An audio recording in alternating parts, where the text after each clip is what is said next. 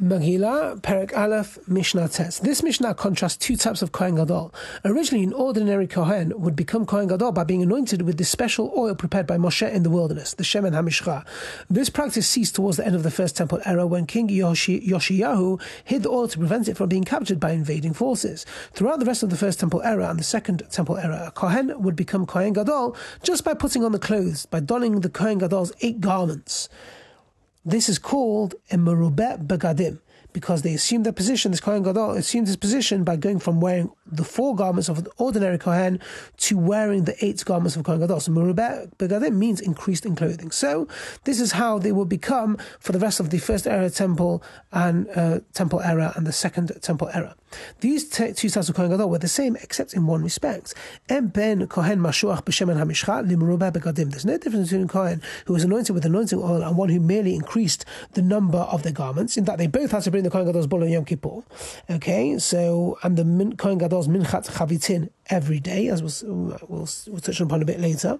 Okay, there's no difference. Ela par habal al kol mitzvot, except for the bull that comes as a chatat offering for transgressing any of the mitzvot. If an anointed Kohen Gadol mistakenly ruled that forbidden act, punishable by karet, is permitted and then perform the act, he must bring a special type of chatat offering, sin offering. This law applies only to an anointed Kohen Gadol. A Kohen Gadol who's merely increased the number of the garments would bring a regular chatat offering in such circumstances. Now this difference is learned in the Torah. The pasuk in Vayikra says, Ima Kohen HaMashiach yecheta la'ashmat ha'am ve'ikriv al chatato asher chata par ben bakat tamim la'Hashem lechatat. If the anointed Kohen sins, causing the guilt of the people, he shall bring for his sin that he did an unblemished bull to Hashem for chatat. The pasuk specifies the anointed Kohen. Therefore, only a Kohen Gadol who was anointed must bring the special chatat offering, while a non-anointed Kohen Gadol brings a regular chatat offering. The Mishnah now contrasts between a different pair of Kohanim Gadolim.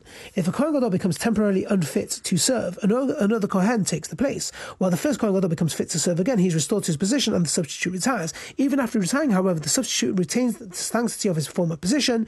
Thus, there will be 2 Kohanim Gadolim, the one who is serving and the one who is retired. En ben Kohen meshamesh lekohen she'ava. There's no difference between the serving Kohen Gadol and the retired Kohen Gadol. So they're all the same in all matters except those mentioned in the Mishnah. So even the retired Kohen must wear the 8 garments of the Kohen Gadol when he does any avodah, and is forbidden from marrying a non-virgin or widow. So there's no difference Ela par Yom HaKippurim v'asirit ha'efa, except for the bull offered by the Kohen Gadol on Yom Kippur and the 10th of an ephah. These are the minchat chavitin offered by Kohen Gadol every day. These offerings are brought only by the serving Kohen Gadol or not the retired one. Okay, so the par Yom HaKippurim is a chatat offering brought by the Kohen Gadol on Yom Kippur to atone for certain sins of himself, his family, and other Kohanim. Okay, and the Mincha Chavitin, so the Torah allows for only 1 such offering or not 2, therefore it's brought only by the serving Kohen Gadol. The Mincha Chavitin is the pan offering of the Kohen Gadol. It consists of 1/10 of an ephah of flour, which is formed into 12 loaves, half of which are offered by the Kohen Gadol in the morning and half in the afternoon. This offering too can only be brought once each time, and thus is limited to serving Kohen Gadol. Mishnah Yod. The last 2 Mishnah of this parak discuss some of the places where offerings were allowed to be brought. During the 40 years of traveling in the wilderness, offerings were brought at the portable Bet Mishkan. The Mishkan, when the people entered Israel, they erected the Mishkan in Gilgal near Yericho, where it stood for 14 years, during which the land was conquered and divided. They then moved to Shiloh, where they built it with walls of stone, and it remained in Shiloh for 369 years. In the time of Eli the Kohen, the Mishkan of Shiloh was destroyed by the Pelishtim, and it was rebuilt in Nov. After King Shaul killed the Kohanim of Nov for helping David, the Mishkan was moved to Givon. It stood in Nov and Givon for a total of 57 years. King Shlomo then built the Bet HaMikdash in Yerushalayim.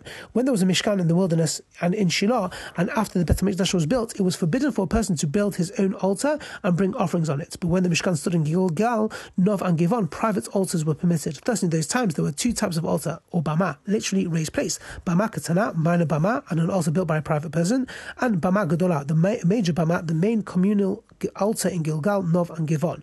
En ben bama gadola levama katana. There was no difference between the offerings brought on the major bama and the offerings brought on a minor bama, ela pesachim, except for the Pesach offerings, which were allowed to be brought only on the major bama. A minor bama was only for personal voluntary offerings, therefore the Pesach offering, which is obligatory, could not be brought there.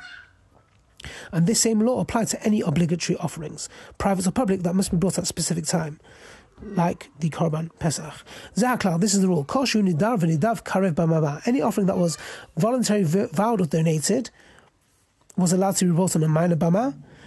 V'chosh eno lo nidar v'nidav eno karev b'bama. But any offering that was not voluntary, vowed or donated, i.e. it was obligatory, was not allowed to be brought on a minor bama. Have a great day.